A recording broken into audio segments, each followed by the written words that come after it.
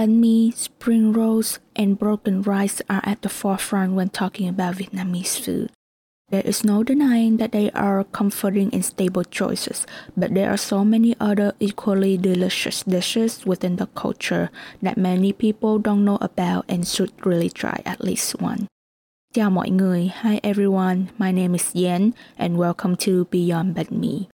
In this podcast, I will be discussing different underappreciated Vietnamese cuisines that can be found within the United States.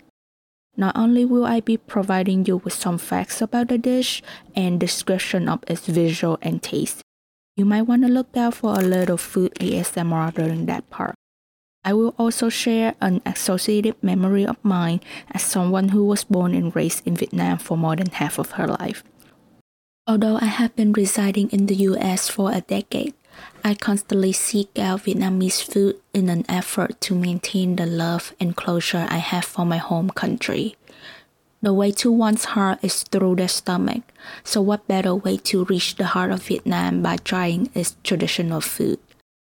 While some of the dishes might not make it into your favorites, I do hope many will make it into your to-try list and help you establish a deeper connection with Vietnamese culture. The first episode will be up soon, and until then, I will be enjoying food beyond Banh Mi. Hẹn gặp lại. See you soon.